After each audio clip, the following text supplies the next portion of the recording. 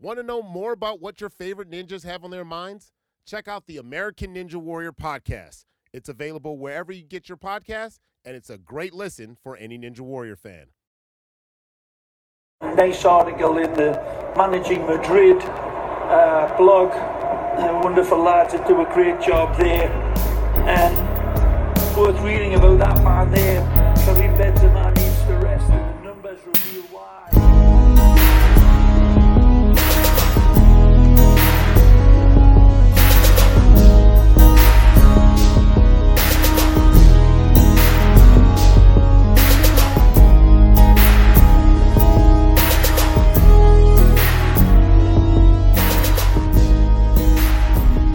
Welcome to the Managing Madrid podcast. We are live from the Wanda. This is your host, Kian Sabani. Joining me is Ben Hayward. Ben, how you doing? I'm good, Kian. Thanks. How about you? I'm doing great. So we saw a lot of people on Twitter and whatnot complain about how boring this derby was. I think you and I had a blast. I don't know. I had a blast. I thought it was fun game to be at. There was a lot going on. It was a good atmosphere. I don't know how you felt. Well, I think it's for you maybe probably more special maybe than it was for me because your first time at the Wanda. Yeah, it's quite the atmosphere here, isn't it? It's really good. It's really something. Really good. Yeah. I've been lucky enough to have been to a lot of Madrid derbies. It's probably the fixture I've most attended actually over the years. I was in Lisbon. I was in Milan. I was in Champions when they played in the semi-finals, in the quarter-finals. Right. Calderón. League, Supercopa, they've played so many times, haven't they?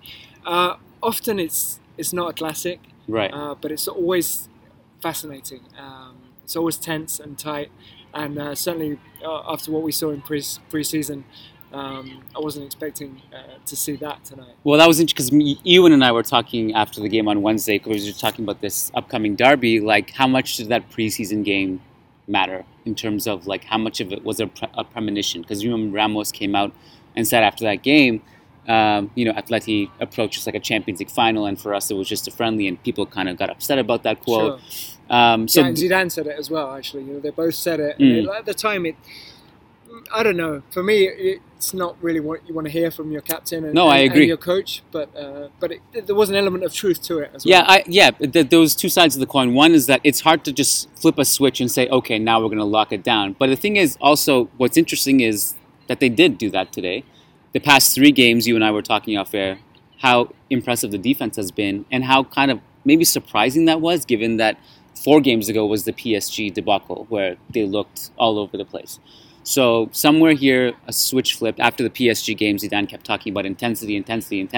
He's mentioned it in every post-game presser since, intensity. We don't really know how to measure it, but you can kind of see it. Like Kroos, even in this game, was tracking back like a madman, and he did against Sevilla too. So something must have changed behind the scenes where they flipped a switch and said, okay, we really got to focus on this.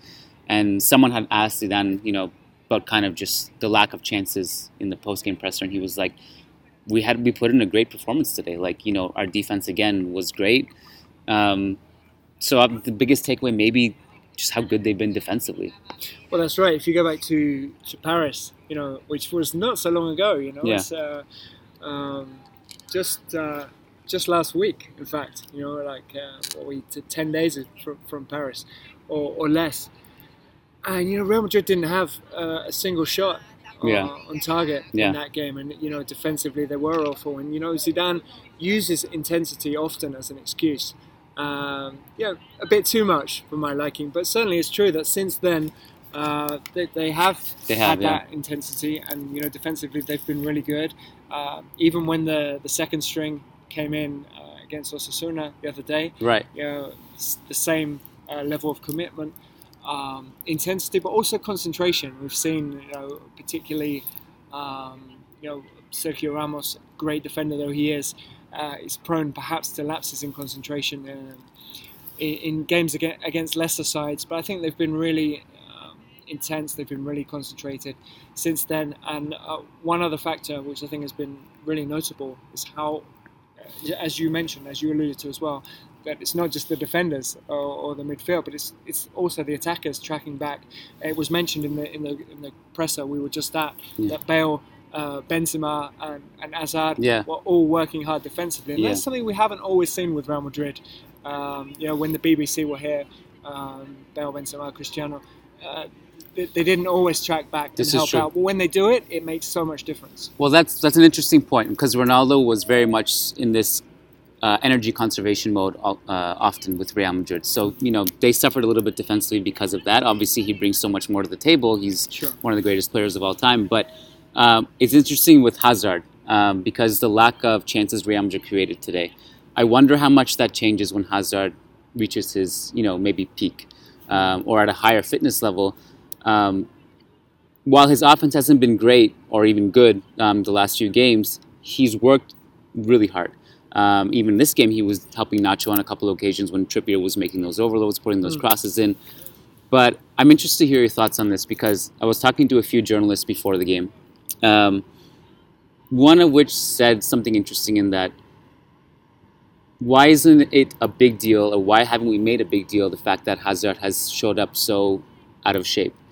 It should be a bigger deal. It's unprofessional. They paid a lot of money for him. He's a professional footballer. He should be showing up as if, he's in his Chelsea fitness. What do you think? Yeah, I think it's something that's obviously far from ideal. He arrived as a new Galactico, the first kind of Galactico-style signing that Real Madrid have made in many years. He was given the number 7 shirt, which has very special significance, not only because of Cristiano, but going back to Raúl, Butragueño, and others in the past.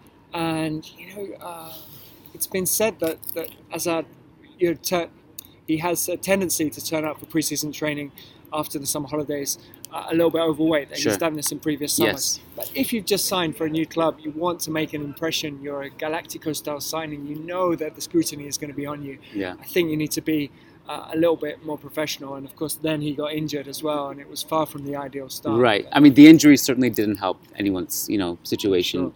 Sure.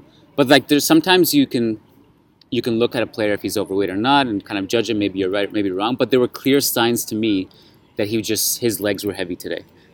There was this moment in the second half where Fede Valverde plays a great pass to him, and he gets the ball in an ideal spot where Chelsea Hazard would have carried that ball up the pitch and created an attack, and he just kind of it's as if his engine just failed him and his legs just died and he just lost the ball. Yeah, I definitely noticed that. What I noticed today with Hazard, which maybe we don't see when he's at his best, is that instead of trying to beat his man, he kept cutting back inside because he didn't have the pace to go past him or the trickery to be able to do it. And maybe that's a confidence thing as well, but it probably is a fitness thing at this point as well. Were you, I guess, surprised that I think both teams generally defended well. Neither team really particularly attacked well. It was funny because some people were talking about the XG after the game, because it seemed like Real Madrid's would be a bit higher, given that Benzema header that Oblak saved, the Kroos shot that Oblak saved, the Bale chance that he hit over the bar. Turns out Atletico's XG was slightly higher. I think they just had a higher volume of shots, but also I guess Real Madrid's chances weren't as clear-cut as we thought, and Oblak made great saves on difficult chances. But regarding the offense, Oblak was saying in the post-game presser that derbies are complicated because you don't want to lose and you don't want to win. And that was the most apt description of this game, because it seemed like neither team wanted to give way. And in a way, for Real Madrid, that's kind of nice to see. For a fan base that has just suffered so much in terms of the defense just not existing at all. Mm-hmm. And so it's kind of nice to have these tactical 0-0s in some sense, like a break from the chaos. But just in terms of the conservative nature of both teams. Yeah. You kind of alluded to it earlier in the podcast that this was in a way a classic KG derby. Sometimes you have those Champions League nights that are wild and back and forth, but this was just maybe this is how a derby is supposed to end in a way. Yeah, I mean, this is quite often how they are. We've seen one or two that have been a little bit more high scoring on both sides, but usually they're cagey, and sometimes they've been to penalties, they've been to extra time, they've been 0-0, 1-1, very tight, and that's what we see more often than not. And I think at this stage of La Liga, given where both teams are in the table, given what happened in Paris to Real Madrid, Yeah. and maybe also given Barcelona's indifferent start to the season, Mm. I think probably a point here was good. Yeah. For both teams. Obviously, they both wanted to win the game, but you'd rather. They definitely didn't want to lose it, and I think Yeah, that of course. showed. Yeah, and I do. Some of it also was maybe there were some tactical, I guess, kinks in the offense of both teams where they both tried to exploit the flanks. They both tried to put a bunch of crosses in. Real Madrid put more crosses in, and not very efficient. And I was looking at the stats after the game. Bale led the team in crosses. And while I think he's a good crosser of the ball, you don't really want him crossing to Hazard at the far post. You want him to be on the end of those crosses instead, right? But also, Atleti in their build-up, you could kind of feel it in the crowd where they started to groan a little bit with some of the heavy touches from Diego Costa or Koke, like losing possession. Vitolo even having these chances in transition, but losing possession. And there was these groans from the crowd where Casemiro or somewhere Fede Valverde would steal the ball and they would go the other way. But so there were also things in there that the teams just kind of were in their heads a bit, I found. Check out the American Ninja Warrior podcast for a behind-the-scenes look at all the action of the show and more with your favorite competitors. Listen and subscribe wherever you get your podcasts. Hey, I'm Spencer Hall. I'm Holly Anderson. I'm Ryan Nanny. I'm Jason Kirk, and we're the hosts of the Shutdown Fullcast, your Avengers of college football podcast. It says here in the script I'm to riff on what that means, and basically what I mean is it's all already spoiled. Every Tuesday, we talk about everything from cooking disasters to pro wrestling to unfashionable pants we wore in middle school. We also do talk about college football every now and then, like mascot fights, announcers fleeing the booth early, and unfashionable pants that coaches wear now. If you want to take college football exactly as seriously as it should be taken, subscribe for free on Apple Podcasts or in your favorite podcast app. Yeah, I think Diego Costa, I suppose this is one reason to not read too much into preseason because he was an absolute beast in that game. How many did he score? 4 goals in that game? I think, or 3? Definitely 3. Definitely 3, Definitely 3, wasn't it? Yeah. And he was an absolute beast. Yeah. And tonight, for me, he just didn't get into the game. How much of a difference do you think Morata would have made? Yeah, I think, for me, even though there weren't shots on target, for me the 2 best opportunities for Atletico were in the first half.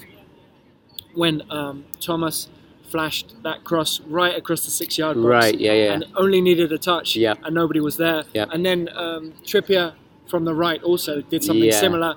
Courtois palmed it out, and again, it only needed a touch, and no one was there. And I was thinking, if Morata had played, he would have been there, or may well have been there. He would have been there, and the ball may or may not have gone in the net. Yep. This is it. But strikers have an instinct for those kind of things. Who knows? We can't say, but yeah, I think they missed him. But, Simeone after the game, this subtle inclination that Zidane played defensive, wanted to counterattack us. They put this lineup to do this, and we were playing the attacking football. And this is obviously coming from someone who took off João Felix for Marcos Llorente in the second half. I don't know, stirring the pot a little bit. Yeah, Simeone likes to have a little dig now and again, but it's a bit of a pot and kettle situation, really, isn't it? Because he's not the most attacking coach, let's be honest, to put it mildly. Yeah. But having said that, I would have liked to have seen Madrid maybe go for it a lot more. Obviously, it's important, and given what happened in Paris and since then, to keep this run going, to keep the defensive stability. But starting with Valverde, I suppose gives you more solidity in the middle. But we saw a little bit more when Modric came on, when James came on late in the game. But it's a little bit too little, too late. And I would have liked to maybe seen Madrid be a little bit more brave and maybe go out there and seek the win a little bit more. What do you think about that? Well, the big talking point was Valverde and James, who should have been starting, and a lot of people felt one way or the other. Yeah. Most from what I've seen wanted James to start anyway. And I think it's interesting to note what Valverde brought to the table and kind of some of the stuff that was hard for him to deal with. As you mentioned off air too, that he kept Zidane has praised Fede twice now in the post-game pressers, one of them unprompted, and today again answered a question about James and Valverde, and he said, Valverde, made us really strong, and we defended well. I think it was the surprise element as well, a little bit. Yeah, because it was. obviously Simeone would have expected him to pick James, 100%, for sure. I think Fede, there's no, you can't question his effort.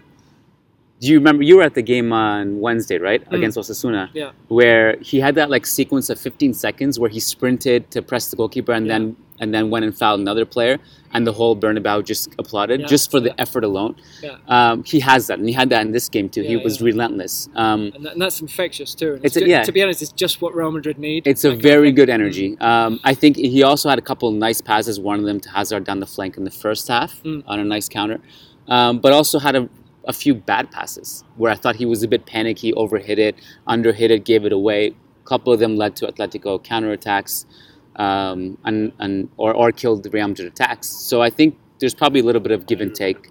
One is his effort, tremendous, and maybe James would have been a bit better on the ball. Now, having said that, James had a crazy giveaway at the end of the game too. I don't know if you noticed, where he switched the play and it got intercepted, and if Atleti score from that, that's a big talking point. But it happens. Obviously, the defensive contribution is not something we expect from James, or it's not considered to be his best trait. But I think this season, he's also really, worked. Really up for he's it. Worked really hard too. The game against Sevilla, I thought he was excellent, also defensively. Yep, I agree. Any standouts to you today from either team? A difficult one, I think, for Atletico or Black. Coming up with that save from Benzema. He played it down afterwards. He said, I'm here to save balls. But it was a fantastic save. Yeah. And from Real Madrid, I think the biggest positive is this run that they've gone on since Paris. I mean, if you take this game in isolation, it's disappointing. Any game for Real Madrid, I suppose, is disappointing not to win because the standards are so high. But if you look at the run since Paris, which they were so bad that night, there was talk of crisis, and Zidane had that press conference where all the questions were about his future. Is he going to resign? Does he feel let down by the club? Does he have the players that he wants? The whole press conference was dominated by this agenda. And then since then, back-to-back wins and a draw in one of the most difficult stadiums in the country, in the derby, and 3 clean sheets in a row. So I think that's the big positive for Real Madrid. I wonder, I know this is really premature to say because we have no idea. The season's going to be volatile. One week there's crisis, 1 week it's, these guys are going to win the Champions League. It's every week is different. We know that, right? Sure.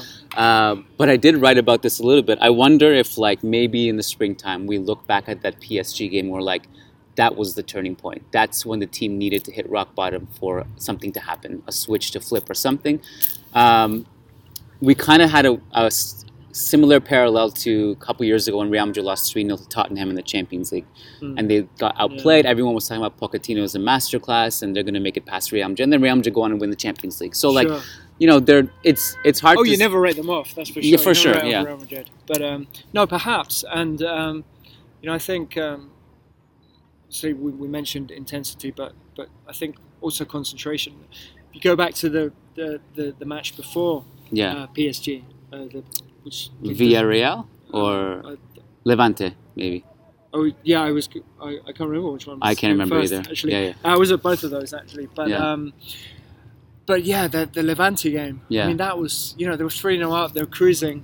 Yeah. And then all of a sudden they switch off. Yeah. They let in a goal. Yeah. Zidane had to make a couple of changes that maybe didn't want to make, and then suddenly it's 3-2, and at the end they're hanging on. If that had been, 1 point instead of 3, it would have been a little bit of a disaster. So I think Courtois made one big save at the end there that prevented the 3. Yeah, right. And I mean, you throw away a 3-0 lead at home, and that against a team like Levante, right? It's not good. So PSG was definitely a wake-up call. With that in mind as well, and the 2 goals they conceded against Villarreal. And obviously, as we've mentioned, Hazard is not quite firing yet. The forward line, even the midfield, it all needs to improve. So what's the best thing to be doing in the meantime? Tighten up at the back. Right. So, as Zidane said in the press conference, he believes that will come. And in the meantime, I guess Right. not conceding is has to be a positive. Just to circle back to the standouts, one player for Real Madrid that looked really good to me was Kroos. Yeah. And this is obviously a player who's been under a lot of scrutiny. I'd say rightfully so, especially after that PSG game where he was kind of jogging in transition, not playing well. The past 3 games, but today, his distribution was on point. His effort defensively was good.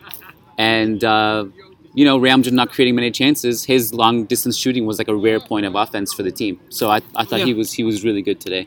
I feel like he's maybe trying to shoot a little bit more this season. Yeah. We saw that. As he should. I mean, when he shoots, he's like a cyborg. He's so accurate with his shooting. Yeah, no, he has that in his locker, but he doesn't score many goals. When he does, they tend to be spectacular. He scored that one in Vigo in the opening weekend of the season, which was right. superb. Yeah. And I feel like even though he hasn't scored many yet, I feel like he's having more attempts this season, so that could be something he brings into his game. Right. So it's 1:45 a.m. I've kept you long enough in the streets of Madrid outside the Wanda. So we're gonna wrap it up here. For those of you who guys have questions coming in, just keep in mind we're recording this right after the game, so we won't get them. So we'll bring them forward to Tuesday's podcast, and a couple of you guys have questions about Odegaard and Rodrigo, which we'll talk about on Tuesday morning's podcast with Matt. So thanks for listening. Ben Hayward, thank you so much for doing this. Really appreciate your time. Pleasure. And we'll chat soon. Take care. Thank you. Thank you.